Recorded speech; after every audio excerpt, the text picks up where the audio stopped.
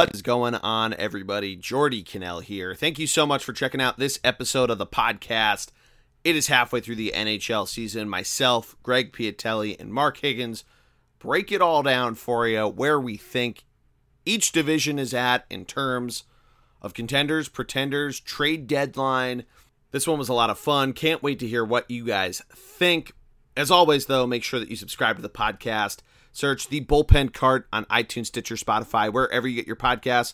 Mash that subscribe button so you don't miss an episode. Leave a nice 5-star review while you're there. Follow us on Twitter. ThunderBLG is the handle there. Thunderbug Sports on Instagram, where you can find all my crazy Flyers recap videos where I'm normally depressed, but hopefully they turn things around. We talk about it on the show. But enjoy the episode. Let us know what you think in the comments. And here we go.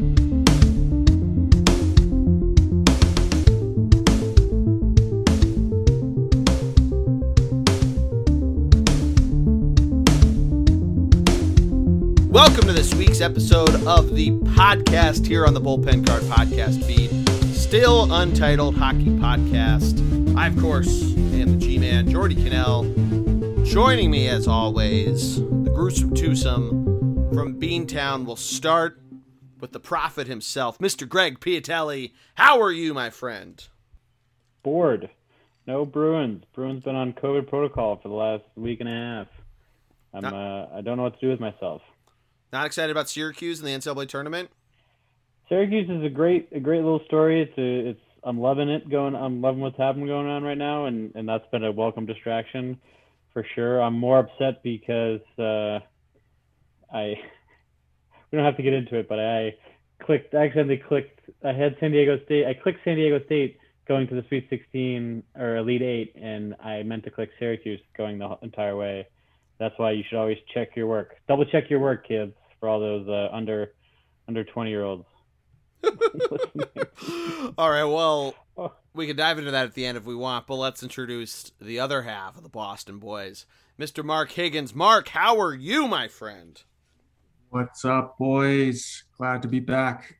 NHL's at the halfway point. Things are starting to heat up here. Excited to get right into it.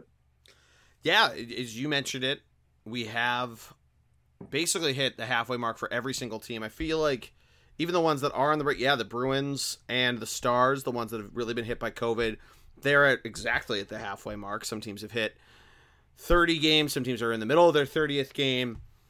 But we do have some COVID scares, and notably, we had our first big delay in Canada. COVID has struck the Canadian division, the one that had done the best.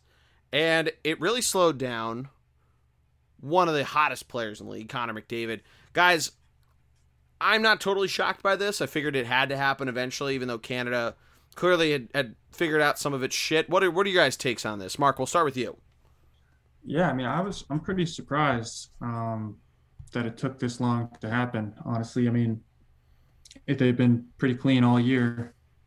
And I heard just COVID starting to increase across the country.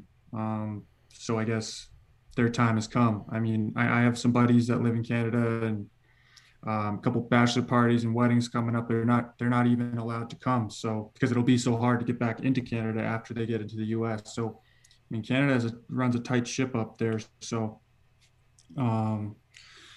it's crazy that it took this long to happen, but I'm also surprised that it even happened. I guess on both ways. It's like, but Canadians games delayed. And we'll see what happens. I mean, they've gotten plenty of games in so far more than any other division. So, that's my take. Yeah, Greg, what do you think? Yeah, I was going to ask, so are they just, are they the whole country experiencing, a second wave? Is that what's going on? Or a fourth wave or whatever? What are we looking at here? I heard that their vaccine rollout's been super slow. That's all I've heard. As a mutual friend of ours, Jake Goldberg, has pointed out that it's the most Canadian thing possible. They were basically like, "Oh, you guys all take the vaccine. We'll get it whenever." So that's a aspiring Canadians take. I was gonna say, sometimes you nail it with your impressions, and sometimes.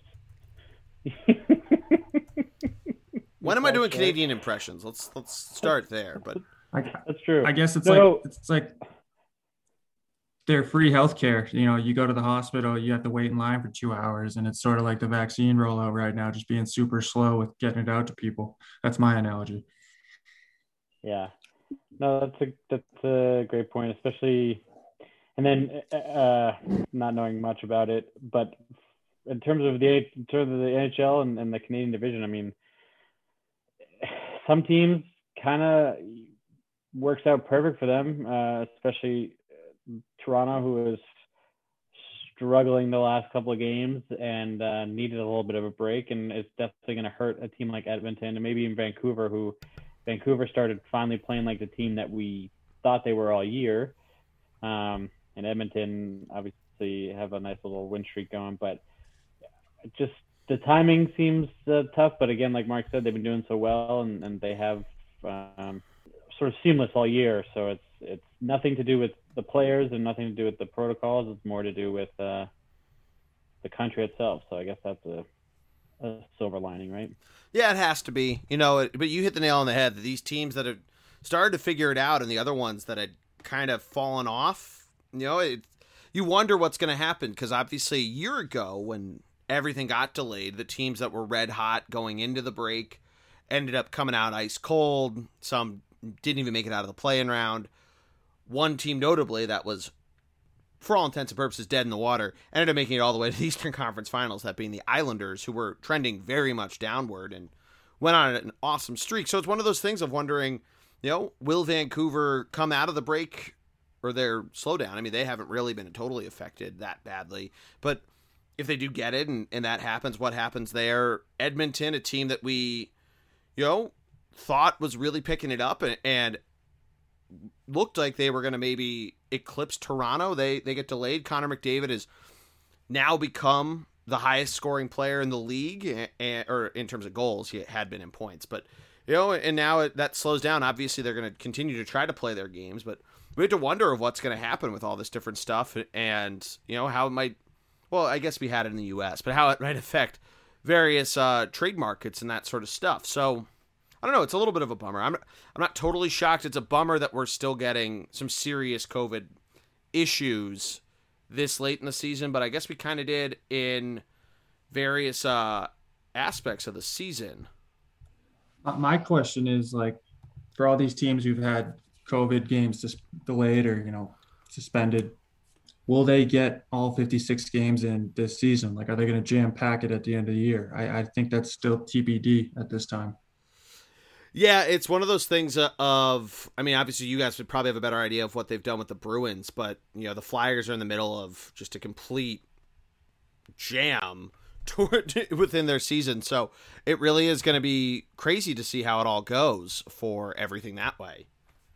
Yeah, it felt like too, before the Bruins stoppage, they had like 3 games in 5 nights and they had a ton of back-to-backs, and it just felt like they were squeezing it all in just simply because of earlier in the season when Buffalo, shut everything down for at least for the East Conference, or East Division, and now the Bruins are doing the same thing for everyone else. But it's the Bruins already had the least amount of games in the division, and this only is going to amplify it. So I'd be interested to see, and I believe we asked the question too in the first preview pod. I asked, like, how are they going to do if or what are they going to do if no one, like Mark said, if teams don't reach the 56 games, and you had said something about percentages, and to me, when you start throwing in percentages and the Bruins are going to be left out because of percentage, they're going to make it because of percentage, it just gets complicated and silly in that format. But because it goes back to the silly war stat, that's just an arbitrary made up thing. So. Well, notably, points percentage benefits the lower games played. Edmonton had more points but played more games, and they ended up getting, I think they would have been the 3 seed and ended up being the 5 and then lost. I think Pittsburgh was in a similar situation, but Edmonton, like, notably got left out of that top 4 in the playoffs last year. Right. Yeah, so it's just maybe they would have been the 4th. I might be misremembering. Yeah, I mean, I'm sure we'll have someone correct us, all those trolls on Twitter who come after you, but so many of them. No, seriously though, I'd be interested to see how it goes, but I don't know, Jordy. Let's Canada. like Mark said, it's been the best division, and they've definitely had the most games top to bottom, and a lot of fun to watch. And things were starting to heat up, especially for the third and fourth spot in the playoffs. And seems like four teams are definitely battling for the bottom four spots. And I mean, all six out of the seven teams realistically are fighting for playoff spots in the North, and that's exciting, fun hockey to see for sure. Yeah, but I mean, it's pretty deadlocked with the four top teams are solidified. Like Montreal's got 5 games in hand and are 2 points ahead of Vancouver. So Montreal's played 31 games, Vancouver's played 36. So that's a huge gap right there to Montreal could just, increase that lead in points. Um, Vancouver has been playing better, but yeah, if Montreal gets all their games, and I don't see them giving up that lead. Yeah, it's tough. I mean, that's one thing of like Vancouver has more wins. Granted, like they're both teams are under 500 in terms of their overall record. So like if they play 5 more games, how does that end up going? And it probably nets them more wins. Just those overtime losses end up being so valuable. They are so far away ahead of every other team in the division with it that I think you're right. The points aspect to it. I mean, they might even jump a team that they have. Presumably, if they go 2-3 and maybe with an overtime loss, so 2-1, and they're 16-10-10, they could jump over Winnipeg, who granted has also only played 32 games. So that's a really good point that Vancouver's just stuffed all their games right in at the start of the season. And if they do get some sort of COVID break, may fall back or have something there of where they have to go. But, it's just it's one of those things of this team that a lot of people had a lot of excitement for. I think all three of us included, despite whether or not we had them in the playoffs. I don't have our predictions in front of me. But, it's a team that you're excited that's playing better. So that's at least something there. Yeah, Vancouver, and I think this win streak they've been on. They've been doing it without one of their best forwards in Elias Pettersson. So And I mean, Bo Horvat just got hurt too. So that's it's apparently not that terrible, but it's something that you gotta wonder about there. yep. Interesting stat I heard or learned about. McDavid and Draisaitl, back-to-back seasons, the first two guys in the league to reach 50 points. Last two guys to do that were Bobby Orr and Phil Esposito back in the 70s. The last two teammates to be the first to reach 50 points back-to-back seasons. So, um, yeah, I mean, Greg, you had them miss in the playoffs. So what's your take on that? Had to throw that up, huh? No, I mean the the big thing that I thought, the two of them not being able to sustain for 3 years, 3, 4 years in a row. I mean, egg on my face. I didn't think that being reliant on one line, i.e., the Bruins, reliant on one line for scoring, doesn't necessarily work. But this team is getting it from all over, and they are leading the league in goals for a reason. Goals scored for a reason, right? So I didn't think they had the goaltending. I didn't think they had the overall depth, but clearly they're doing it. They're proving me wrong, and it's good to see because McDavid and Draisaitl should be in the playoffs, and especially you want the best players playing and proving themselves and silencing all the doubters, if you will. So in Including that you. regard, it's good. I love McDavid. I think McDavid's great. I just didn't think that the team at the time, at the beginning of the year, was going to make the playoffs. And I also said that Washington Capitals weren't going to make the playoffs. So clearly, I didn't. I also had Dallas Stars in the playoffs, and they're seventh in their division. So clearly, I was a little off the preseason predictions. But if you want to hold me accountable for what I said in March, or sorry, what I said in December or early January, please say every month. Please go ahead. Also, Edmonton, I mean, Darnell Nurse is having a bit of a he's coming out party. He's yeah. already been good. Like everybody's known about him, but he's really becoming like a top tier, top 10 defenseman in the league now. And no one will mess with him too. So he can play both offensively, defensively, physical. He's got the whole package. So Edmonton's finally has that rock on D that they've been looking for since Pronger almost. And then that back there, that they picked up on D. Tyson Berry, not a bad guy to run your power play. Um, so yeah, I like their team, and I hope they make a deep playoff run. It would be awesome to watch McDavid in the playoffs. It's crazy. He's on a pace if this is an 82 game season to score 144 points, which is absolutely absurd. Draisaitl probably a little less than that, but I mean McDavid just completely dominating and just putting the team on his back. It's incredible. I just hope he stays healthy. I mean, Yeah, that's you the gotta number one hope. thing with him. I mean, yeah, you gotta hope. Obviously, we're assuming all that sort of stuff. But anything else in the North before we move on? Jumbo Joe, man. Yeah, This is he's the been year. awesome. He's gonna win. He's gonna win the cup. This is the year. You think so? Oh, Greggy. I mean, only because I predicted it in January, and since we're apparently holding each other accountable to everything we said in January, I'm doubling down. I'm tripling down. I'm going all in. Watch it be the Maple Leafs and the Bruins, and Greg's like, but I made the prediction. No chance. All No right. chance. Toronto's not beating Boston. All right, well, let's. Yeah, sorry, go ahead. No, I was gonna say let's move on, but it sounded like you had one last point.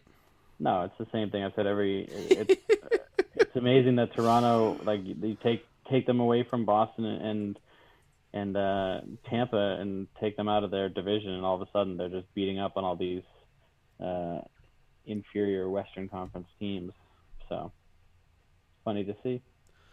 Well, let's move on, and we're going to go out west to a division that is relatively set, including that fourth seed, which is interesting because the fourth seed currently in the West is the St. Louis Blues, a team we thought was completely locked in.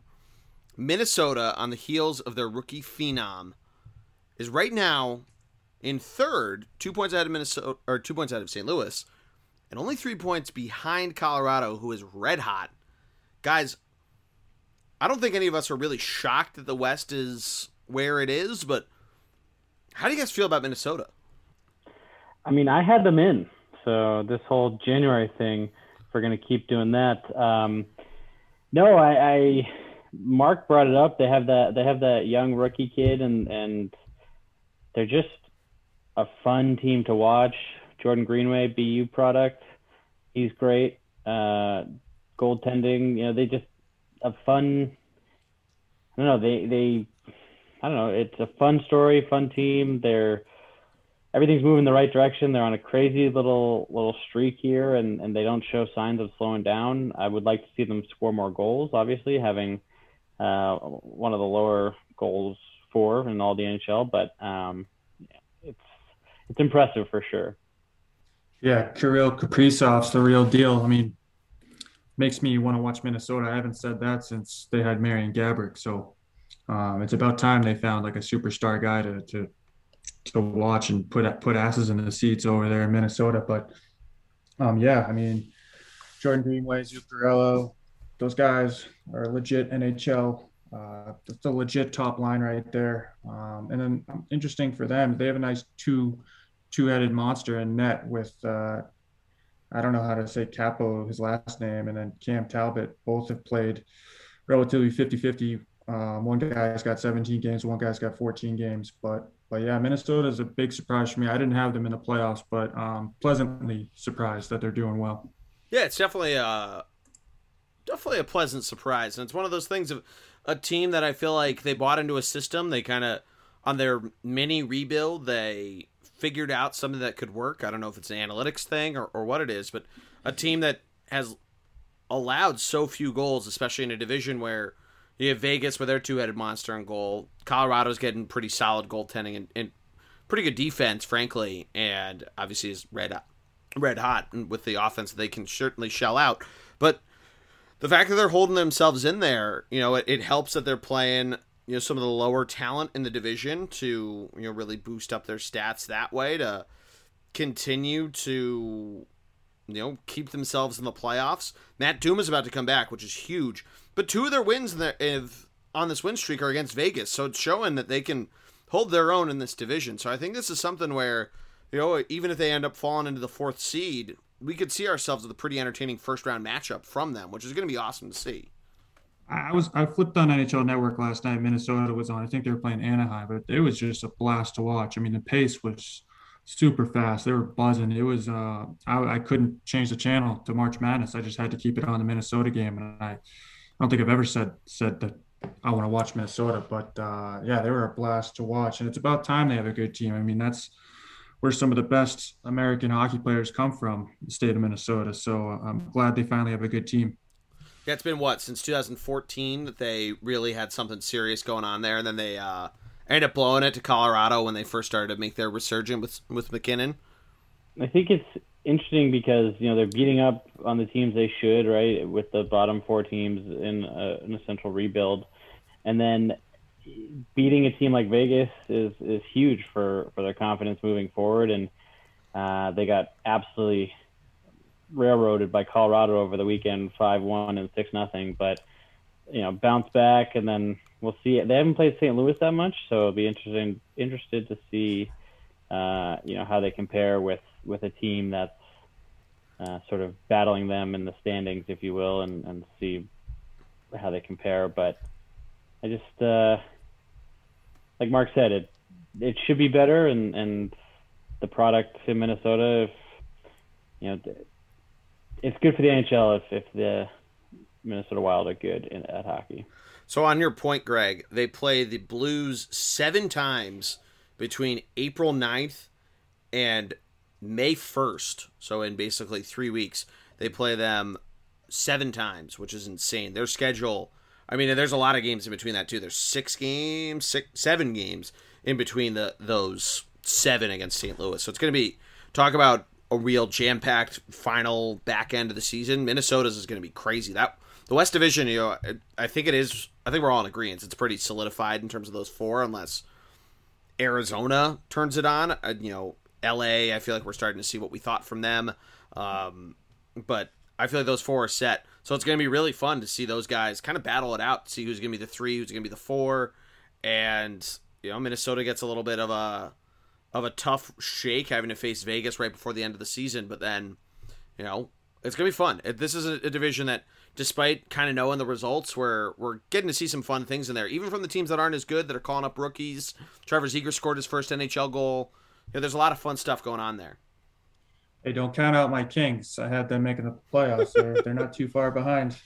I started in your the research you sent out. I started seeing some Kings names thrown out there on the old trade market. So who knows what ends up happening? They have some of their vets. They might try to get some assets for, which they've done very well with that, of trading a little more seasoned guys for big names. So we'll see what they're going to be a really interesting story to follow, because Anaheim had kind of hung around and they really fell off. San Jose, it's just a complete shit show. Arizona's one that I thought would maybe hold up more of a fight, but they can't seem to get it done. Their goaltending isn't holding up. It's been a little unhealthy, and their offense is slow like we thought it was going to be. So it's a little bit of a bummer there, but it's kind of nice having a division that that there's some teams that are high flying and that are just pumping in goals, and it's nice that we have a couple of those out there, and they're finally catching up in terms of the goal totals. Just a quick point on Anaheim. They have a nice little American youth movement going on right now. Troy Terry's picked it up. He's got 5 points in his last 5 games. He's been great recently. Great DFS guy. 5 points last 5 games, and then Zegras 3 points his last 5 games. He's a lot younger. He's 4 years younger than Terry, but yeah, they have a nice American young core over there. Greg, what do you think about the West? Thanks. Yeah, like you said, the 4 teams are seem solid, and the Kings, it's tough because they're, in theory, right, we all came in and outside of Mark, but we had them sort of rebuilding, if you will, and with talent. But I think the 4 teams are solidified, and I think, like Mark said, the best story is all the young Americans on Anaheim and even the Kings. The Kings have some young guys down in there. And like the number 2 overall pick he's Canadian, but he's Clinton Byfield, right? He's down in the AHL, so hopefully they call him up and give him a shot. I'd be curious to see what Phil Kessel trade market is like for Arizona if they do move on from him. They went all in a couple years ago. It didn't work. Is it time to sell off and gain some assets again? What sort of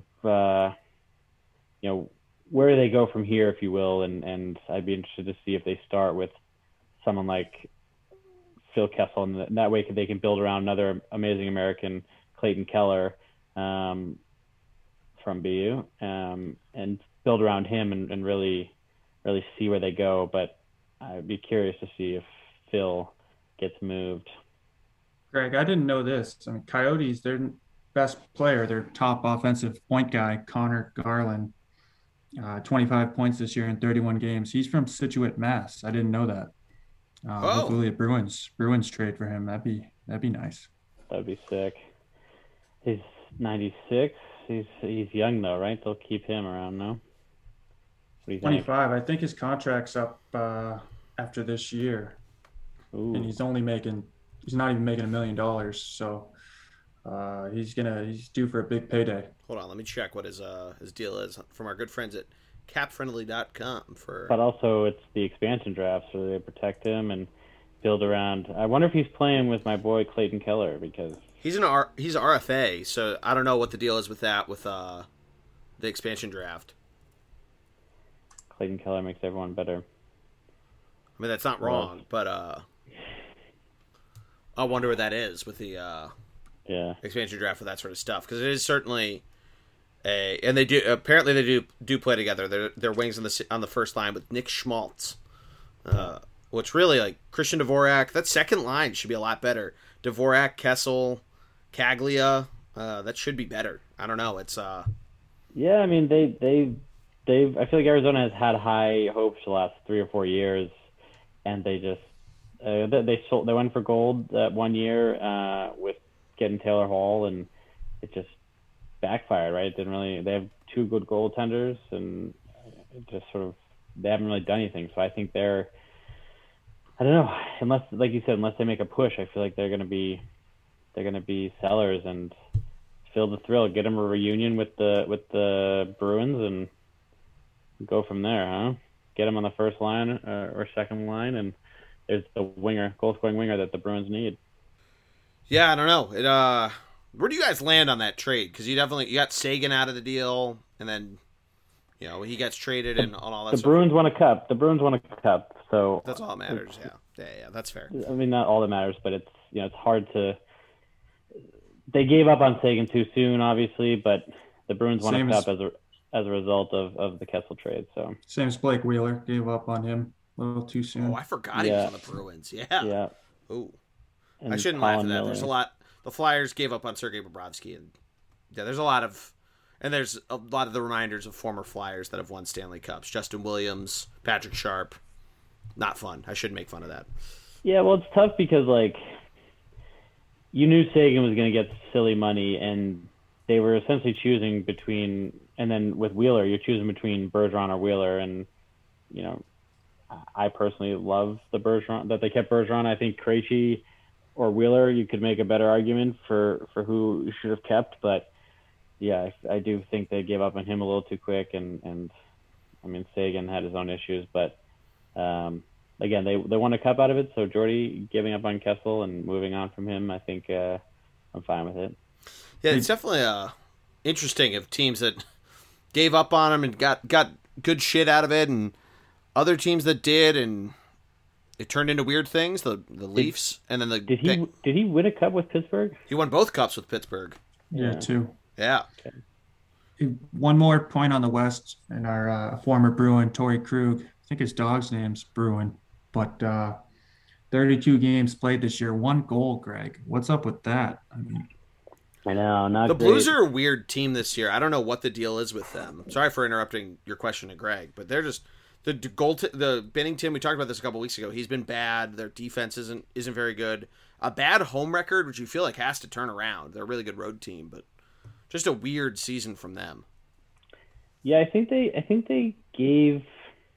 I feel like they gave Bennington a contract too early. He had one good run, and all of a sudden they paid him like he's a top player, and that just wasn't the right move in my opinion. But and then Krug, yeah, Mark, I don't know. I guess the power play he needs Pastrnak or someone else on his power play to to allow him the flexibility to score more. I don't watch enough to know if he's on the first power play or second power play, but you get the contract that he got for Torrey Krug. That is, he should definitely be producing more than one goal. I mean, he's doing fine. He's got 16 points, 32 games, so he's got a point every other game.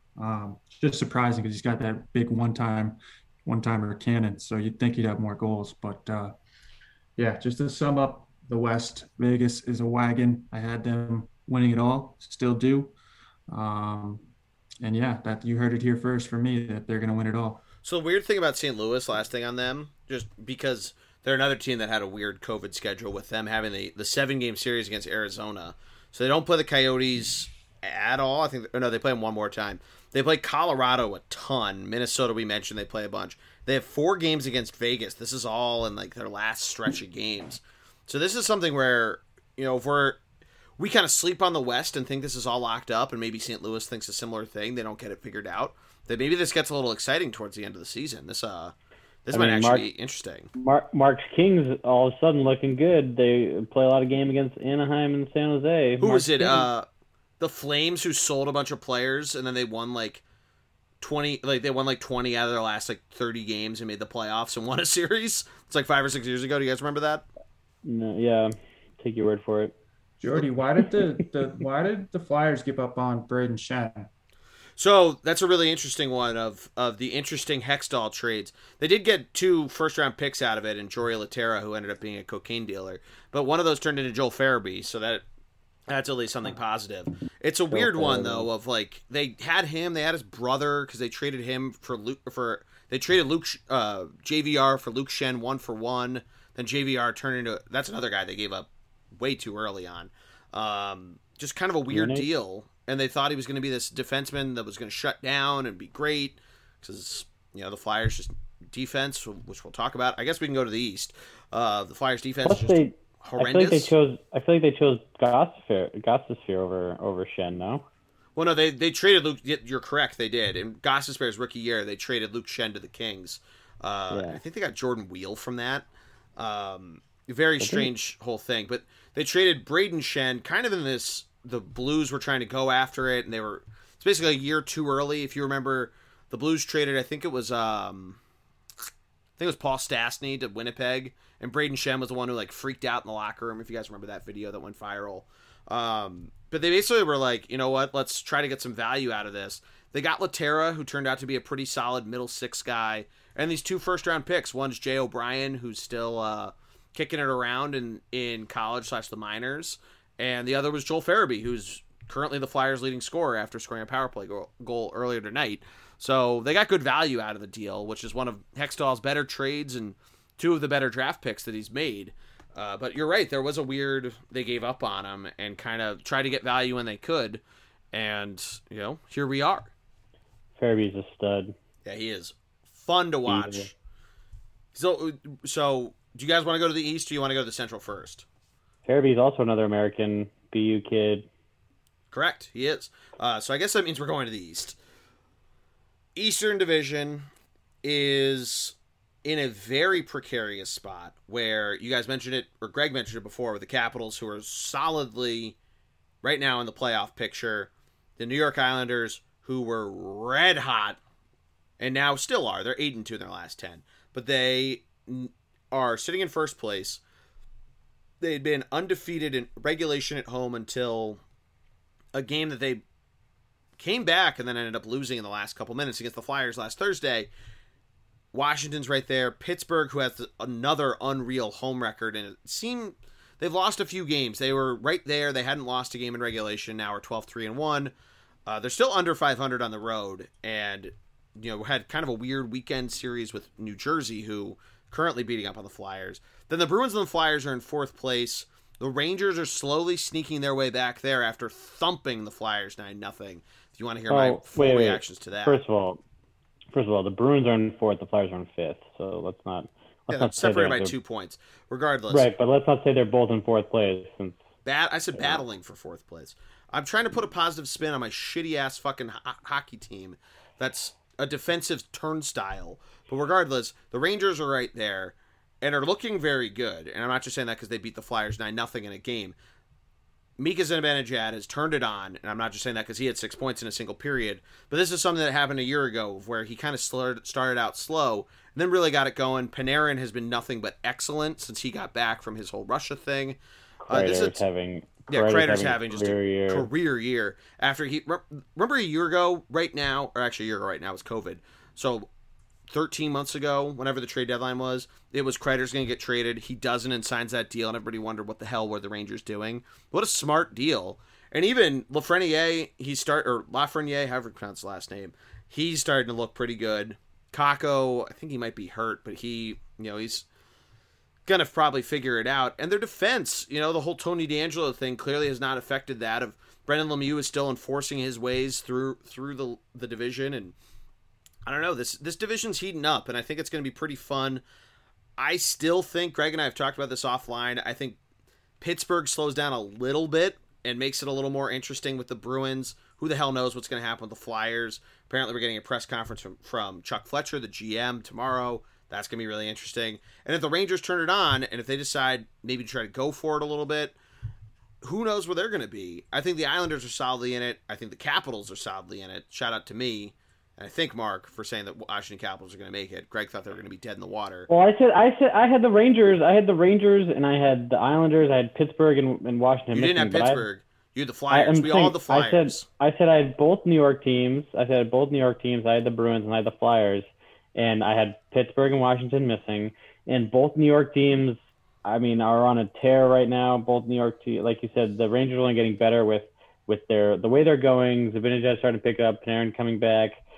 Kreider's been on a career year. The young guys starting to play better. Their goalie's starting to play better. They're that 6'4" defenseman from Wisconsin, also American. He's starting to play better. Yeah, Keandre Miller. Yeah, he's awesome. He's fun to watch. They're trending in the right direction, and Boston and Philly are trending in the wrong direction. So there's a real possibility the Rangers jump both them, and the Bruins and Flyers are on the outside looking in. Which we all said from the beginning that the East, there's going to be 2 playoff teams that are just not going to make the playoffs because the East is just too good. And luckily the Bruins have all these games against Buffalo and the Flyers have all these games against New Jersey, but it's, right now it's not going well for the Flyers that way. I was say with COVID and this percentage nonsense, who knows how it goes down. But this division is far from over. 2 weeks ago or 3 weeks ago, we were talking about the Bruins being the best team in the division. They were far and away ahead of everyone else in points, went on a crazy losing streak. All of a sudden, it's dumpster fire. They need this, they need that. This very podcast, some of us were on that mantra. Now, they finally got a win or two before the COVID and whatever. So it changes week to week, day to day with this division, and that's the best part. And Jordy, I know you're frustrated with the Flyers, but they haven't had their full team for more than 3 games in a row the entire season. So give them a little bit of a break, give them a chance to get healthy, get their chemistry. And if Oscar Lindholm is going to keep fighting people, like, things are going well for them. They're moving in the right direction, huh? Oscar Lindblom, who not normally a fighter, recently beat bone cancer. If he's the one fighting for your team, that I feel like is not the right spot. But but someone's got to play with a chip, and Mark can speak about the Flyers more. But someone's got to play with a chip because you're not getting it from your normal sources. You don't really have that fourth line like meat stick grinder that Lemieux is for the Rangers, or every team has, it seems like. So who is that? You got to get it from somewhere. Thought it was going to be Nico Kubel. The biggest problem the Flyers have is they keep trying these different shufflings, and they keep announcing these different defensemen that are going to come in because they have 7 guys they keep rotating through. A lot of people were really hard on Alain Vigneault for sitting Gostisbehere because of poor defensive play, but was clearly one of the better defensemen. He's not playing great on defense, but he's putting shots on net. He's setting up plays. And Nate Prosser, who's thankfully been sat the last couple games. If you look at a couple of his turnovers in the game Saturday against the Islanders, they're just horrendous. And tonight's not much better of some of the turnovers in the first period. Obviously, we've been recording during the second period here, but apparently it hasn't been much better. Of just bad net play and not picking up guys. That's how the Islanders tied it up last night. it's just it's tough of just kind of all over the board stuff. I mean, to your point of COVID and injuries, there has been that of guys that have missed time and guys that haven't been totally in the lineup because of shuffling stuff. But I don't know, it is something where even to that point, you've seen teams that have had players hurt and still have the fundamentals and at least the formation set up to have that, look like they at least have some decent hockey knowledge. So at times it is tough to like watch this team with on paper, this talent and look like they're a bunch of Bantams playing out there with pros. Nice. Is that a nod to the Phantoms, the AHL team? I mean, shout out the Phantoms. I still haven't been to the Allentown location, but Philadelphia Phantoms games back in the day, boys. Kids got in for $5. It was the ultimate birthday party for winter birthdays. Notably not summer birthdays like me, so I wasn't cool. It was like the cool birthday if you had a winter birthday to go to a Phantoms game. To play the Beatles, that happy birthday.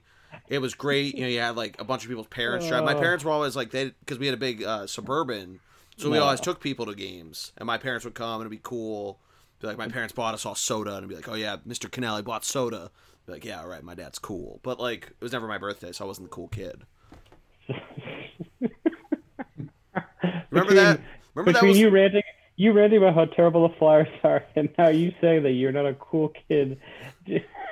7-year-old me wasn't cool. Have you seen that? Have you seen what's that? School of Rock. Oh yeah, of course we have. We used to quote this all the time in high school. I'm not cool enough. The kid who plays the piano. He can't play the keyboards because it's not cool enough. People in bands are cool. I'm not cool enough to be in the band. So funny. What a movie. Fun fact, Ned Schneebly, a Survivor runner-up. I mean, if you're gonna bring it to reality TV right now. Yeah, Mark, talk about the East Division while I collect myself here. No, I was gonna dive into the Flyers. I think their strength is their top 6 forwards, and then I think Carter Hart will eventually figure it out like he has to. He's way too talented. So their top end forwards and their goaltending is definitely their strength. Yeah. Like Greg said, they definitely need like a banger on the third or fourth line, somebody who can bring energy as an intimidator. And then they need to add another defenseman. I'm hearing big trade rumor could be Ryan Ellis from Nashville. He's 30 years old. He's got, I think, 6 years left on his contract for $6 million a year, but he's a legit NHL defenseman. I think Philly could use him. That'd be a good trade for them. I don't know what they'd have to give up. It might be time to give up on Nolan Patrick. I mean, he's having a rough year, 6 points in 30 games. Is it time to give up on the second overall pick from 2017? What do you think? So it's something interesting with him. Obviously, he missed an entire year, and we talked about this in the preview podcast. Of people were really excited. He had a good training camp. That this guy was going to come back. He had the migraine issues. You weren't sure, and it's kind of weird, right? To kind of point out the top 6 assessment of they kind of flip who's the second and the third line and all this sort of stuff. Of right now, technically, Claude Giroux, Jake Voracek, and Oscar Lindblom play on the third line. They get the as a group. The bottom, they're on the bottom half of time on ice, and it's crazy to think about because these are guys that are 2 of them are household names and have been for a while, and Lindblom has become one because of his whole battle with cancer and all this sort of stuff with Oscar Strong and all that. But the fourth line, it's these guys that Michael Raffl probably excluded. I never really gave up on him, but the fandom was always pretty pissed off at him. He had one, I think I made the joke in the first game when he scored of like, oh, he doesn't normally score until late January anyway. But, like, he's one guy. Patrick, to your point, it's just a guy that never figured it out. And it's just you put your hands in the air because the first couple games he looked great. We came to that first episode after the season started, and we're pumped about him. And then the one that I'm pretty bummed about, who he's been okay, but not to the point that we saw last year in the playoffs and the bubble, and even before that when the Flyers were red hot. Even before the Bruins beat him up right before the COVID break, was Nick Aubé-Kubel, who's a guy who should be that nose to the grindstone physical player that Greg was talking about, and hasn't really been that this year. I mean, weirdly enough, for as shitty as their special teams, specifically the penalty kill, have been, the Flyers aren't taking a ton of penalties, and they aren't doing a lot of physical play, and it's something that some of these guys have kind of made their names known within the Philadelphia Flyers fandom for being these hard-hitting guys that take a ton of penalties, and it's just weird to see this team that really can't figure it out. I mean, but to finish Mark's point on Nolan Patrick, a guy who is about 500 on faceoffs, which for the Flyers is very bad. The Flyers are one of the better faceoff teams in the league, which is strange of how bad they are with turning over the hockey puck. I'm ranting that long, though. I'm losing my voice. But Nolan Patrick, minus 15. I almost said 15 under. Worst by far on the team. It's so bad, and I thought some of the defensemen were horrible. Sanheim and Phil Myers, two guys that really, and this is kind of where the crux of the Flyers comes into, that the Flyers thought, we have these young guys, these two guys in particular, number 5 and number 6, Myers and Sanheim, that should be the cornerstones of going forward of defense. Gostisbehere having a huge comeback here despite getting sat for a bunch of games and stuff. And, I mean, Gustafsson is one that people are really throwing their hands up in the air, a guy who started off the year so hot. But Patrick, a guy who, when he's on the ice, is just watching the puck all over the place. He's not skating. And it's a mystery of what happened to this guy who, you look at that 2017 draft, Makar goes 4th, Pettersson goes 5th, and you're wondering what the hell the Flyers scouts were doing. I mean, he was the highest North American prospect, but it's crazy that the one time they do win the fucking lottery, that this is where the team goes, But who knows? Maybe he gets thrown into a trade and he does well, and I would hope nothing but the best for him, because he hasn't really done anything to, throw a middle finger to the fan base. I mean, he showed a couple good, his first 2 years, he showed some promise, 30 points, 31 points. I mean, that's a good trajectory to improve. And I just feel like he was drafted to be a top 6 guy, and right now he's buried on the 4th line. You guys already have 7 elite forwards that are playing ahead of him, like legit forwards with Van Riemsdyk, Farabee, Giroux, Voracek, Hayes, Couturier, Konechny. That's your strength right there. And that's the other thing is they have all these guys in the minors who, depending on what they end up doing at the trade deadline, they have guys they can call up if they wanted to. They have guys, that they can use as trade pieces. And it might be Patrick just gets thrown in there as almost an afterthought, which would be kind of a crazy thing to think about, especially with how much excitement there was about him finally returning to the lineup, 2 months ago. His contract's probably coming up too. So, I mean, he might be I think it's at the end of his ELC. I think you're right. If you guys want to win now, he's a good trade piece to have to get some value back.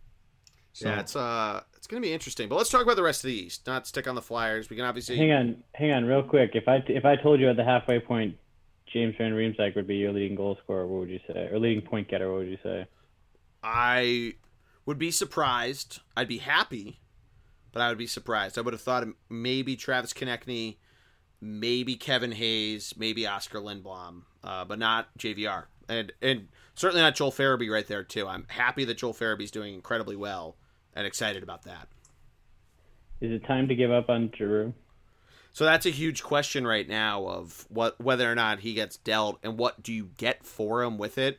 The biggest part of it is how much money do you have to eat with that contract, because he's getting paid $8.2 million a year. He has another year after this, so it's not terrible, but they're in a weird cap spot right now that, if you trade him and figure something out where you retain whatever percentage of the contract, there's some dead cap space there. And really, what do you get from it? Do you get picks? Do you get prospects? It's probably, maybe mid-round picks, maybe, C-level, B-level prospect, a combination of both. The Flyers love to get these mid, 3rd, 4th round picks and then deal them around to try to get other shit out of it. So who knows? I mean, I would be bummed if it was, but it's something where if you stick him on a third, 4th line, because it's currently what he's doing, of, whatever team, I'm not going to throw names out there, but, he could be a useful asset to something like that. I mean, he sets up plays really well. He's a good playmaking player who's moved to a wing and did pretty well last year with it, but it'll be really, really interesting to see what happens with that. His name hasn't really turned up in terms of actual talks. It's been more of fans being like, maybe this is the time to let him go. But the contract and the no move clause is the real part of it. Yeah. I just feel like he hasn't done it for the Flyers, and That's something we talked about a couple weeks ago of just how he gets kind of a weird rap in terms of his, era as the captain of the team, of just a team that had, weird goaltending. I'll put it that way. Of post trading Bobrovsky, you had Brizgalov and Mr. Galaxy and all that stuff. Then you had Steve Mason, and he ends up being interesting. I don't know the best way to put it, but every other year the team misses the playoffs in the Giroux era, starting the first year that he was the captain, which was also a shortened year. And, they only end up winning one playoff series. And debatably, if they never trade Bobrovsky, maybe they win, another one somewhere in there. I don't know. But it's definitely a weird spot in the history of the team that you have to wonder. And a lot of people point the fingers at Paul Holmgren. Some people pointed at Ron Hextall. It's kind of just weird bets that never hit for the team, and some of them are going to kind of shake out well. Of that, trading Jeff Carter got you got you, his name is right in front of me, got you Sean Couturier. Trading Mike Richards ultimately leads to Joel Farabee because they got Braden Chen for it. But it's a weird, that's, to me, that's 10 years ago this summer. That's kind of this weird turning point into this period of kind of the throwing your hands up question mark emoji. Yeah, I don't think he's doing that bad though, right? He's leading your team. No. Tied for the lead. No. So Joel Farabee, and he scored tonight, so he's now the top scorer. That's what I mean. There's the two trades. Ultimately, you get two top players of Couturier and Farabee. The guy who's 28 years old, just won the Selke. I feel like you can't. Some people are like, trade him, get whatever the fuck you can for it. I feel like that would be really stupid. And then Farabee, obviously, hold on to him and figure out what's going on there with what's happening with him. But, those are the two bright spots of it. But other than that, there are these other bets that never really hit. You trade Bobrovsky, obviously. Mason did well enough. He's the team leader in wins now, but who the hell cares because they didn't win a playoff series under him. And, all this different stuff. So it's, these bets the team made never paid off. I was talking more about Giroux. Like, he's having a pretty decent year. Oh, no, he is having a good year. Yeah.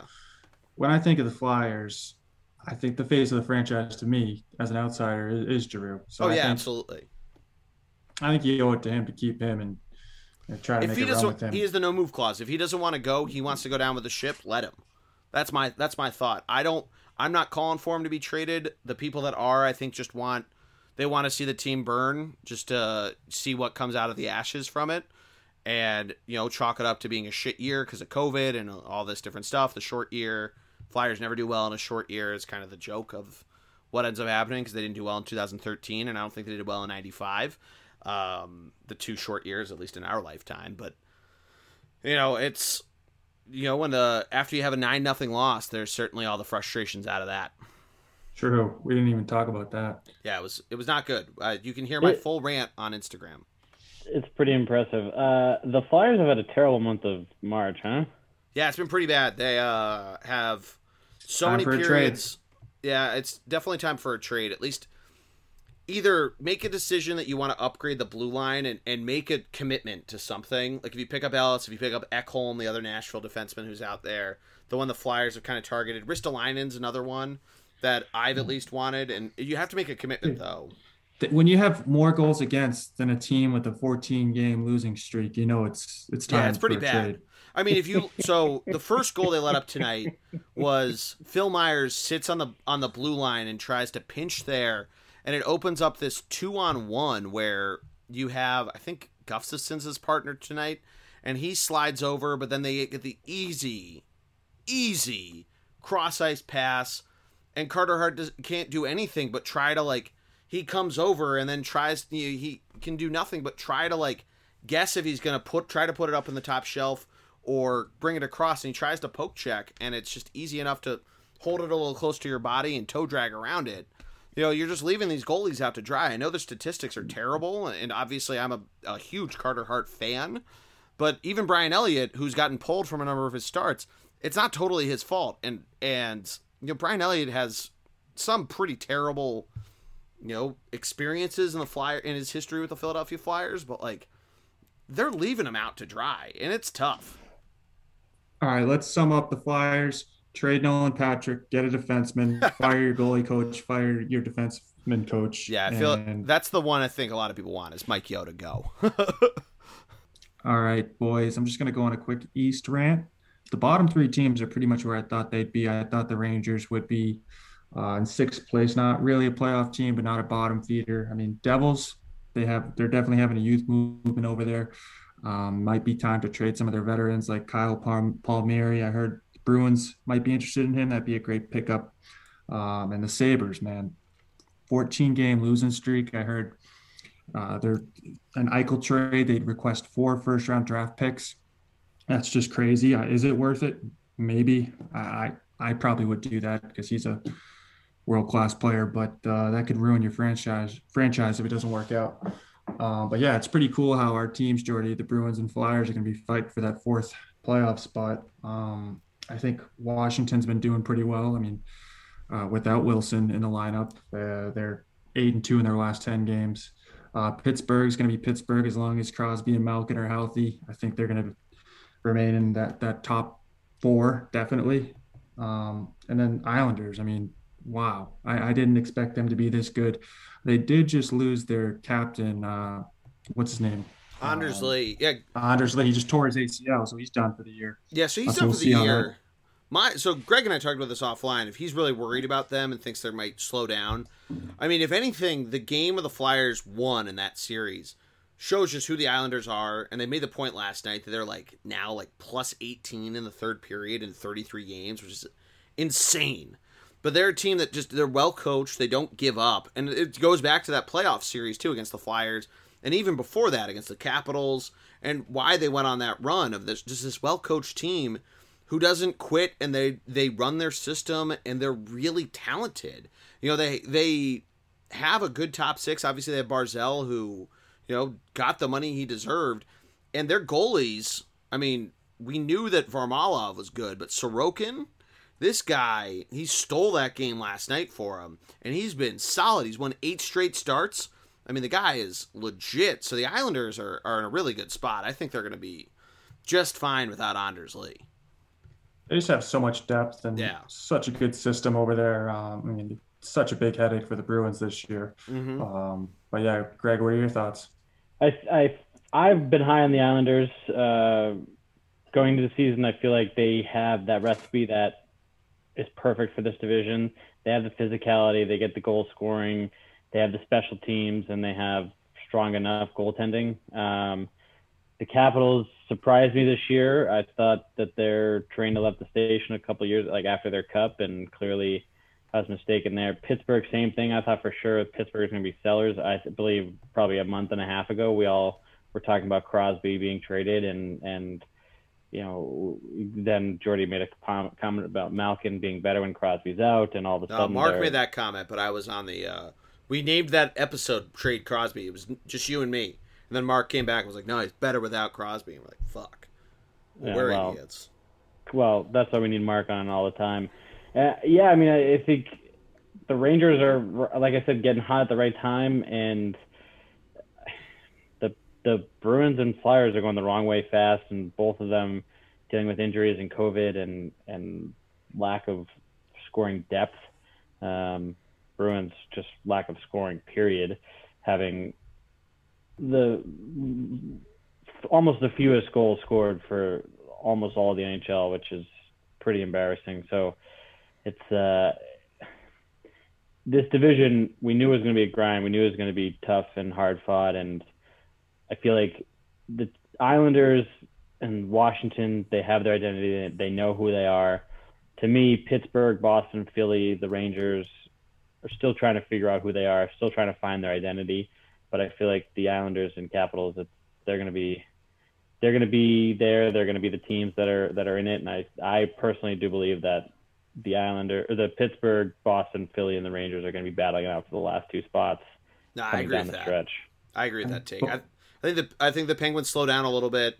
I think the Bruins pick it up. I feel like the Bruins might even challenge the Capitals for that second spot. I feel like depending on where the Capitals and Islanders go, I feel like one of them is going to pull away. And it kind of just depends on whose goalie gets hotter. They both have young goalies, and you kind of have to depend on that. But if they pick it up, the Islanders are a really good defensive team that can kind of pick up when their goalies are, the rare times they do are letting up more goals. But the Capitals, they can score at will, and Ovi's just on a mission. He started off slow and now is just catching up. I just did the math though, as a quick aside, because I wanted to see where Crosby was. Crosby's over a point a game.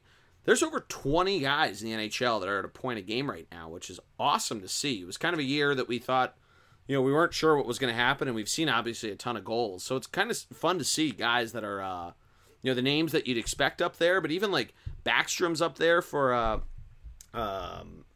Backstrom's up there for the Capitals. Who I meant to say was, maybe I did mean Nicholas Backstrom, who had been hurt for a little bit last year. But it's all fun to see of just these guys that are hanging out there, of having fun. Obviously, a lot of them are in the Central, who we're going to jump over to in a minute here. But it's a fun year, and I don't know. It's the East. I think you're right. It's going to heat up, and it's going to be a lot of fun down the stretch, especially with games that got delayed. But we can, if you guys are ready to move on, we can do. No, you go. Well, as I say, it's also like, I feel like the West had their problems with COVID, and same with the Central, but the East, they all been hit at different times, right? Like the West in the Central, I feel like got hit at the same time. The East, it started with New Jersey, then moved to Buffalo, and then the Bruins, and the Philly. Then I think Pittsburgh and Washington, I think they haven't been affected yet, right?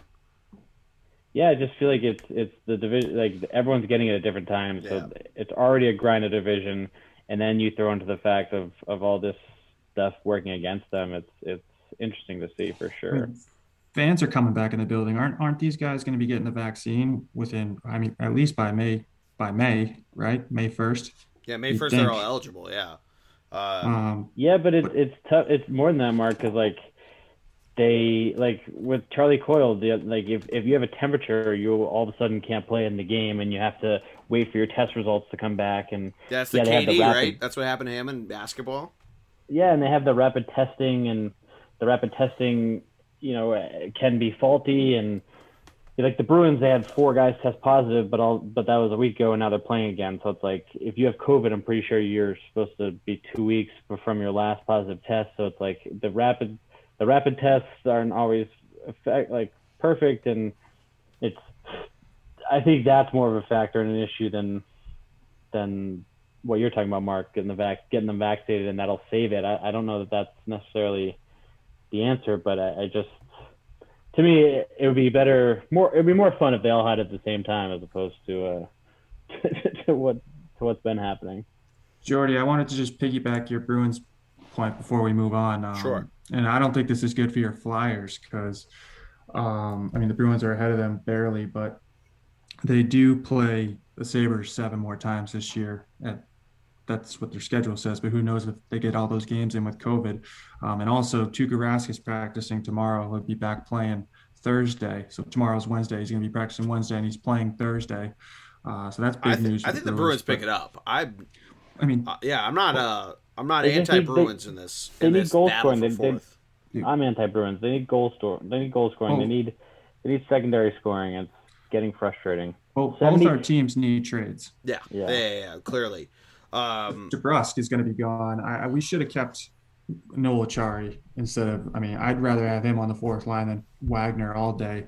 That was dumb letting him go and not signing him. But you guys like this rookie here nor there that has an ass ton of fights and penalty minutes on the Bruins? Yeah, Trent Frederick, he's real good. Yeah, he seems good. Like he seems solid. Yeah, he's come on this year for sure, and he's played with that energy and edge that Flyers are missing. Oh yeah, you're not kidding. The Flyers are missing, but yeah, it's you would like him to have a little more skill to be like a second or third line guy, but he's found his niche and his role. He sometimes bumps up on the 3rd line with Coyle. Those are fun games, but yeah, he's great. I think DeBrusk is gone, or he's going to be traded. He only signed a 1-year deal. Everyone keeps saying that, but unless the Flyers have a nice little piece to give them, they're not. Not going to trade in division, I don't think. Kessel, they're getting Kessel. Let's get a goal scorer. Bring Kessel and Krejci. Put the band back together. Right. All right. Do it. Well, let's move on. Final division, then we'll hit on a couple last news points. The Central Division. Boys, where do we lie on this? Because Tampa is going full Tampa. Carolina's hanging out there, which I feel like is credit to both of you. But Florida, still hanging in there. This is a fun division to watch. That's because we watched Carolina play for the last X amount of years, and again, that Bruins, Carolina, Tampa, like Toronto division's tough, man. There's a reason why all these teams are the top. Florida, I feel like this is the Florida that everyone expected last year or 2 years ago, Jordy, when they got Bobrovsky and they had all those huge offseason signings. This is the Florida team that everyone expected, and last year they were just brutal, and maybe it's the new coaching staff or I don't know, maybe they figured it out, but this is the team that everyone expected them to be. Maybe it's the easy division that they're playing in.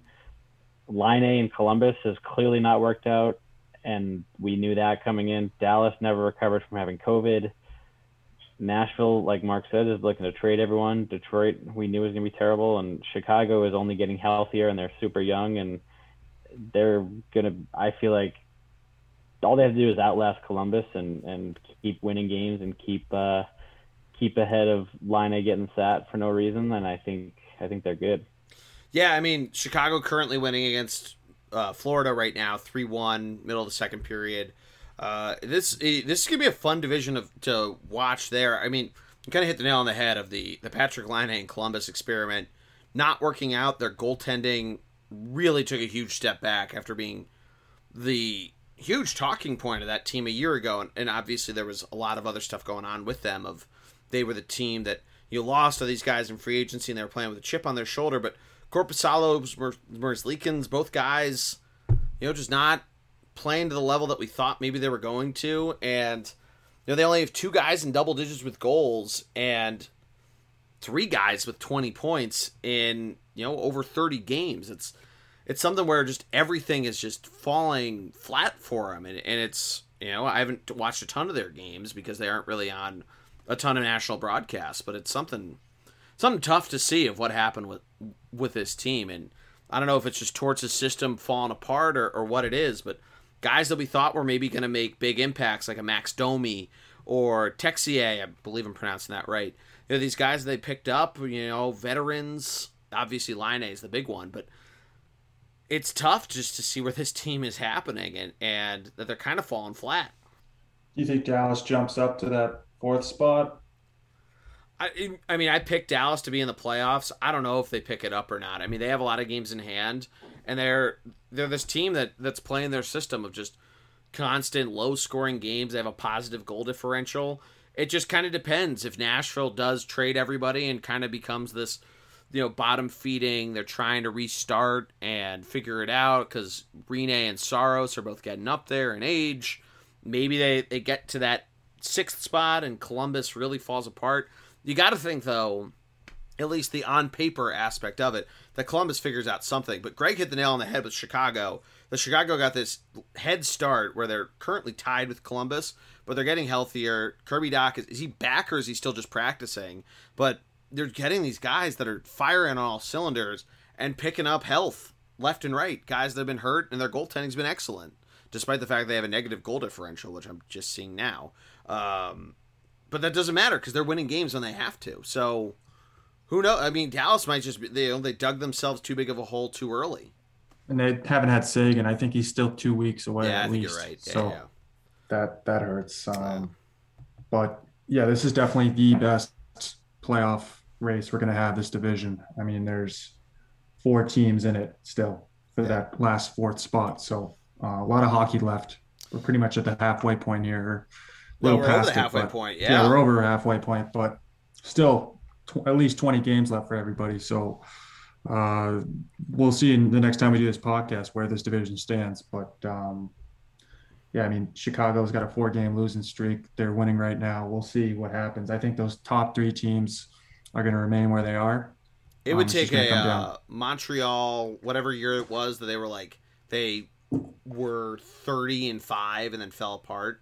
Or maybe it wasn't that high, but whatever it was. It would take an epic collapse for one of those teams to miss the playoffs, I feel like. But Columbus, I'm not really sold on them. I don't think anybody really wants to play there or play under Torts. So disappointed to see Line hasn't worked out. yeah, I don't know. It's going to be weird to see what that team does. It's always been kind of that rap of this team that only made the playoffs once until they moved to the Eastern Conference, and then kind of took advantage of the Rangers, Islanders, Flyers all kind of being mediocre and trying to figure out what prospects can and can't work, while the Penguins and Capitals just kind of ruled that division, and they made the playoffs and still didn't win until they went for it and had all those dudes, and it worked out for them finally once. But now it's just, the remnants of that team and different guys there. It kind of reeks of that Ottawa situation of how many guys like can we look at of the team that swept the 2019 Lightning and check off more guys on that team picture. It's starting to reek that way of that sort of a situation, and eventually you hit the nail on the head. At least Ottawa, you can try to attract talent, bring guys home or whatever.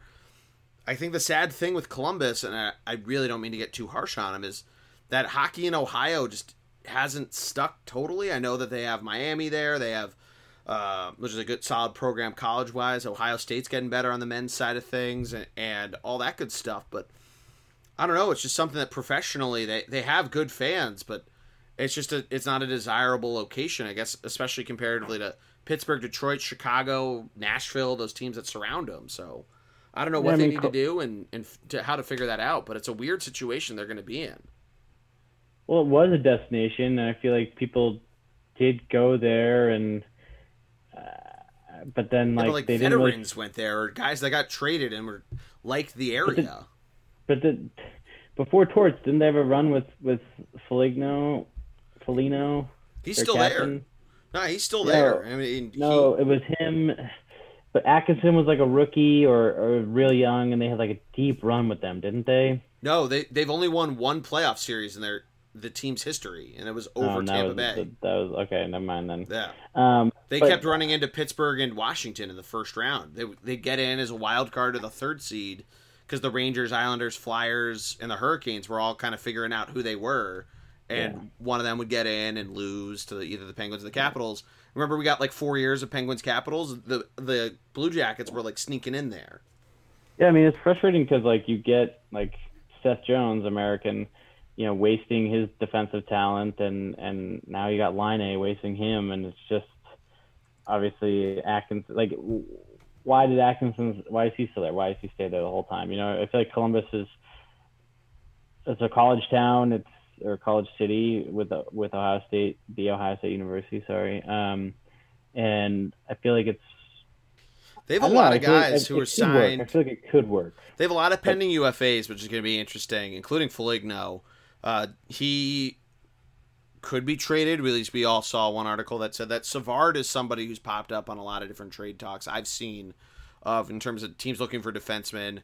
Line is going to be an RFA, which I guess makes sense because he only got drafted however many years ago, but it seems like he's been in the league for much longer. But it's one of these things that this team needs to, I don't know, that you have Atkinson hanging out there for a long time, as with Oliver Bjorkstrand, can't pronounce shit, but I don't know, this team, like, they're either going to have to figure out how are you going to get shit set up to go forward and get healthy and have guys that are figuring it out, and they get a lot of cap space because Brandon Dubinsky retired, and they get his contract going off the books, so they can maybe try to offer somebody a bunch of money. But it's something that them coming back into a division with the Capitals, the Penguins, if the Flyers ever figure it out, the Hurricanes, who aren't going away and are only getting better and younger. It's something where this team might go back into that kind of mid-2000s Blue Jackets era, which would kind of suck. It was kind of fun seeing them make the playoffs and make some noise and always cause panic to the Penguins or the Capitals in the first round. And then obviously the one year they made the big upset. Jordy, let's move on. Yeah, so we have a couple news points to finish out the episode. So I'm now looking at our sheet, And I'm guessing that's Greg who wrote it in all caps. Oh, it's Mark. It's Mark. It's Mark who writes. So the NHL is back on NBC. Mark copy and pasted the deal. ESPN. You're right. The NHL on NBC or on ESPN. Excuse me. It's back. And Mark wrote Gary Thorne, and then in all caps writes only voice better than mine. But Jordy's he writes lowercase g and then all caps for the rest of my name. Guys, I remember saying this with Matty D, co-host of the football podcast on this very feed. We were driving to a club hockey game. The NHL just re-signed their deal with NBC 10 years ago. And I remember saying that the NHL fucked itself doing this. And this freshman who was riding the car goes, no, they didn't. They got so much money from Comcast. And I remember saying, cool, that's great. Cap can go up, whatever. But ESPN pumps their own product. They're not going to give a shit. And they're gonna be mad. They're gonna be butthurt that the NHL went a different way. And now that it's on there, we can, obviously we all know what the as Greg would so eloquently call it, the worldwide leader does and has done with the NHL. But what they can do now that it's back on there, Greg, let's start with you. What's your take on the NHL on ESPN and ABC being back? Hate ESPN. No, I mean, what do you love more, ESPN or Mike Trout? Isn't that Mike where all the Trout. Cuse guys Mike go to Trout. work? ESPN. Yeah, them and Northwestern people. Well, first of all, the communication school at Syracuse is the number one communication school. So yes, they go all over television and media, and because Syracuse is so good at sports, a lot of them go into sports media specifically. And since ESPN is the worldwide leader, then yes, there's a lot of former Syracuse people there. However, I like Mike Trout more than ESPN. It's good. It's good, like you said, Jordy, because maybe SportsCenter we can watch highlights again.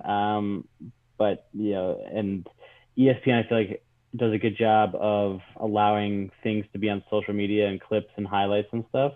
And the NHL has allowed that more, and I think that's why we're seeing a surge, at least on my social media feeds, of more and more hockey highlights and clips being put out there. And I think that has a large part to do with ESPN hockey allowing itself to be like baseball. If you put a clip of any baseball thing, you get shut down, your account gets blocked for 24 hours, etc. Like the NHL and NBA and specifically ESPN has done a great job of allowing things like that and clips and all these things to get out there so that they, like you said, can promote their own brand, their own type of thing. The only thing that scares me about ESPN is that they have so many sports, and I have a fear that we're going to get a lot of games on ESPN2, or we're going to get like the Stanley Cup on ESPN Plus, which is their internet service only. I just have a feeling that or Hulu, you have to watch it exclusively online. I know everyone's excited about it and everything like that. I feel like I'm the only naysayer and hater. Everyone else seems to be on it and about it. I'm just waiting for the shoe to drop. I'm just waiting for ESPN to have again the All-Star game or the Stanley Cup or something major and put them on the online only service. So skeptical for now, and I 1,000% agree. Gary Thorne needs to come back, but his voice, unfortunately, like Mark said, is better than yours. But Jordy, your golden voice is top 3 all time. I wouldn't go that high. I'd throw me top 1,000. But so, Greg, the deal is 7-year deal, and it is returning to the first time since the year-long lockout in 2004. 25 regular season games on ESPN or ABC, early round playoff series, and 1 conference final. So basically what the MLB does with Fox and TBS, ESPN and ABC will get that. And they get 4 Stanley Cup finals on ABC. So that's at least good. They currently have had ESPN Plus stuff. I've actually checked out a couple different games that are on there, throw it on my computer as I'm watching the Sixers or whatever, or even the Flyers, at the command center setup I try to get during the playoffs. So sometimes I'm with ESPN Plus, which, to your point, Greg, of ESPN Plus and Hulu, of being in that deal and all that sort of stuff of what their live sports is, and and all of that. The infrastructure probably needs to be a little better to really make a serious impact in terms of the popularity. But even just having games on there, I mean, they have the MLS, and you throw that on. When going out to bars was a thing, you'd go on and you'd see fucking Nashville FC play Dallas FC, and you're wondering, oh shit, they have soccer in Nashville? That's cool. And now you see it, and you'll see a fucking Predators Stars game and be like, oh, they have hockey in Nashville? That's cool. And you'd be like, yeah, it's a pretty fucking awesome place to watch a hockey game. You should go so one day. And the city of Nashville ultimately prospers, and you can thank us for it. But so I think it's going to be a really good deal. I mean, I think you're right that there's always the possibility of some sort of renege if it's not popular right away, of seeing what happens, and if it gets changed from ESPN to ESPN2 or whatever, or if baseball or basketball or even the NFL, because they're now starting to get back into the mix with ESPN with having a playoff game, I think, and all that sort of stuff, of if they send more money their way, of maybe the something gets figured out. But I think overall it's going to be a good deal. Mark, what do you think on this? Yeah, before I give my opinion, Greg, your little Syracuse spiel there about best communication school reminded me of Andy from The Office. Cornell, ever heard of it? Just a little. But yeah, I mean, first of all, how good is the ESPN NHL song? Like, I could just hear it in my head now. I wish we could just play it. It's just awesome. I don't think we have the rights to it, so go Google it if you've never heard it before.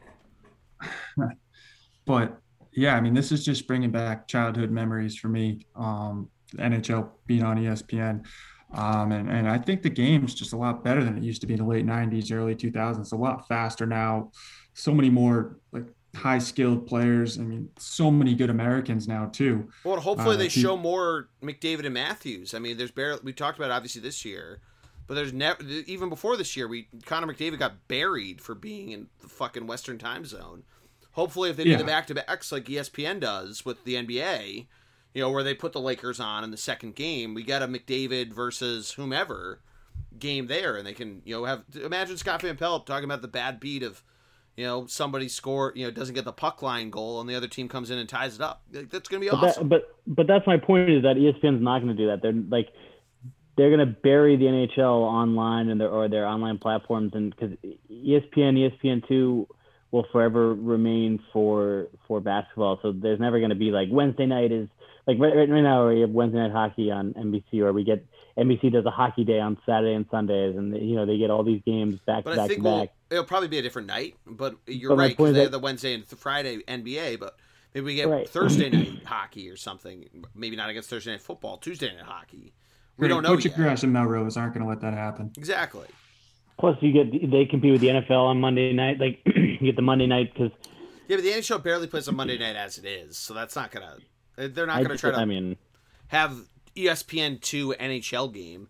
I mean, they used to have the Saturday day game, which was all the Flyers in my childhood memories seem to have always played on it, because I remember my dad explained the difference between national television commercials and regular ones. But they'll probably have that sort of thing. I mean, there are certain positive vibes here that I feel like we have to have, because it's ultimately, I feel like even if they, whatever happens, I don't think they're going to bury it right away, but it's going to be positive, at least for the start.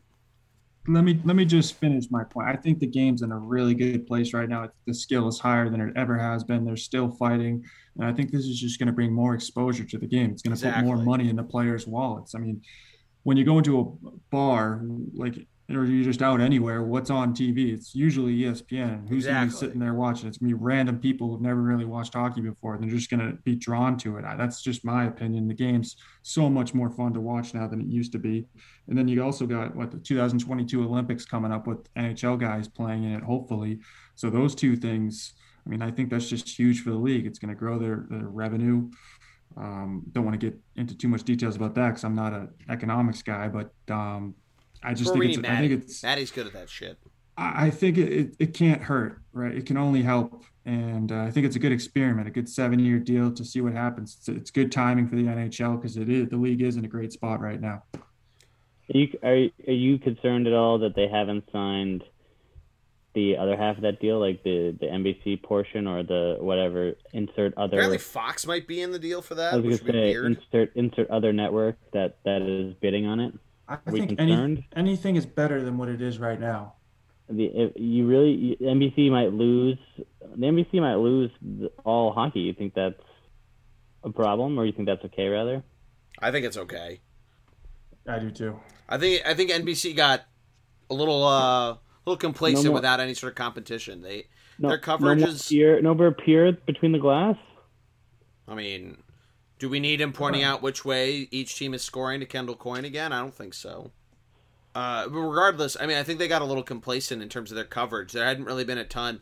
I mean, the Lake Tahoe thing was probably the best thing they put out there because they got their NASCAR guy running around the golf course in the snow, like, because they decided to get creative. Like, ESPN is going to try to figure that kind of shit out of how can they do this to draw eyeballs to it and make this gamble pay off. And how cool will it be in a year, 2022, when ESPN's covering the Olympics and the NHL guys who are playing with Matthews? But are they wouldn't it be? Are they covering the Olympics, the Olympics, or would it still be? They NBC? probably won't. Yeah, NBC. They probably won't, but they'll talk about it because they'll have NHL games and they'll be talking about Matthews, they'll be talking about Kane, they'll be talking about Johnny Gaudreau, they'll be talking about all these young American guys who are nasty, Jack Eichel. I think it's just good for the game. Yeah, I think so too. I mean, to your point though, I don't know if they have next year's Cup final, but if they do, and they have the Olympics happening with NHL players there, I mean that run from basically March 1st, 2022 through the trade deadline, through the playoffs, is going to be absolute electricity on SportsCenter of hockey coverage, along with basketball coverage. But frankly, like, we need the extra stuff going on there. Obviously, March Madness happens somewhere in there too, but like we need a little more than just like talking about fucking LeBron taking dumps and the NFL draft. We need other sports in there, and they barely talk about baseball as it is. So we need something else in there. It's going to be exciting.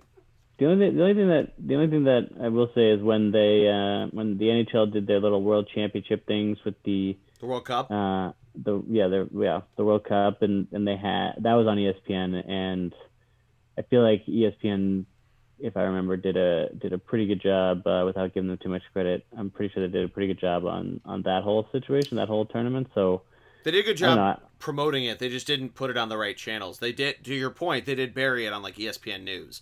But that wasn't like there was never a promise of that. It was kind of they found themselves with it and all that random bullshit. But the reports say ESPN or ABC, so we have to at least trust that they're going to have the Saturday day game, whatever on there. You got to hope that there's going to be some good national exposure on that front. To Mark's point, you go to a bar in the middle of a Saturday afternoon, you got college basketball on one thing, you got whomever, Syracuse playing Duke or whatever, and then next to it is the Bruins playing the Canadians, and you got these two huge matchups up there. It's gonna be great. And not to get too serious, but like this is gonna bring a lot of exposure. A lot of kids are gonna be watching hockey now that have never watched it, and I mean, let's be honest, hockey's a very, very expensive sport. I mean, the equipment is outrageously priced, and in unison with this, hopefully the NHL does a better job of building rinks in poor areas or giving out equipment to poorer areas, just to help grow the game with the more exposure that it's going to be having. So yeah, hopefully, we'll see. No, but that's a very good point. But anything else before we wrap things up? I know it's probably a good stopping point for the next couple weeks. Yeah, are we done with the NHL? Because I have a question. Sure, fire away. Well, Mark, are you done with the NHL? Yeah, I think. I don't want to end it on like that, such a serious note. Maybe let's. Yeah, Greg, what do you got?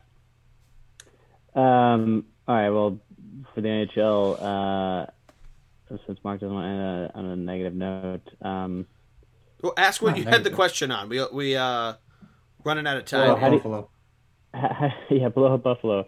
How do you feel about the Eagles absolutely trading their best quarterback and then saying for this new young rookie quarterback, and then saying, you know what, we're going to go out and sign Joe Flacco because we don't have faith in the guy that we just traded. Howie Roseman's quarterback emporium is in business, boys. They're going to draft 7 quarterbacks. The cycle never ends. It never ends. We traded our franchise quarterback for a rookie, and then we go out and sign Joe Flacco to take said rookie spot. So I don't explain care. That to me. I don't care what you guys think. There was no more pure enjoyment of that contract than of my fiance, a Delaware grad herself, just like Mr. Joseph Flacco. She's buying a jersey, so it's already paying off for the Eagles. It's already paying off. The Wonder Emporium of quarterbacks. The cycle is alive. The merry-go-round of quarterbacks is alive. They're probably going to bring in McCown again.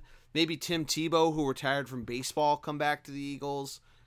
You know, that we're just a quarterback factory. It's just wonderful. They'll get fucking conditional picks that aren't going to fucking pay off. Oh, it's going to be wonderful, Greg. Can you be serious for 1 second? Okay.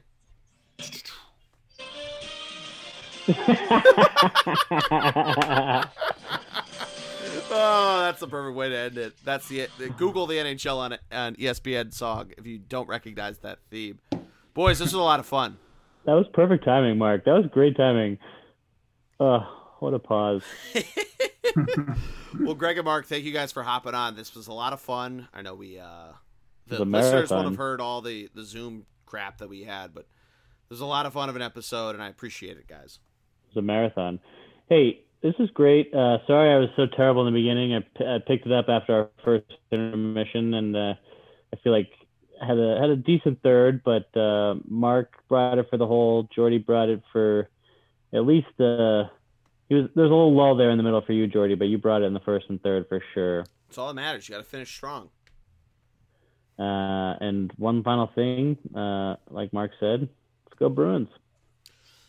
Well, that'll do it. Everybody make sure to subscribe to the podcast, the Bullpen Card, iTunes, Stitcher, Spotify. We are in the middle of all of our baseball previews. We'll be back on Thursday with the NL West, maybe a little bonus podcast added on. So be sure to subscribe so you don't miss that. Thunder BLG on Twitter, Thunderblog Sports on Instagram. But for Greg and Mark, I am the G-Man. And I guess, let's go Flyers. Go Bees. They just lost 4-3. Ouch. Yeah, it's tough. They came back. Hit the over. Damn. Time for a trade, boys.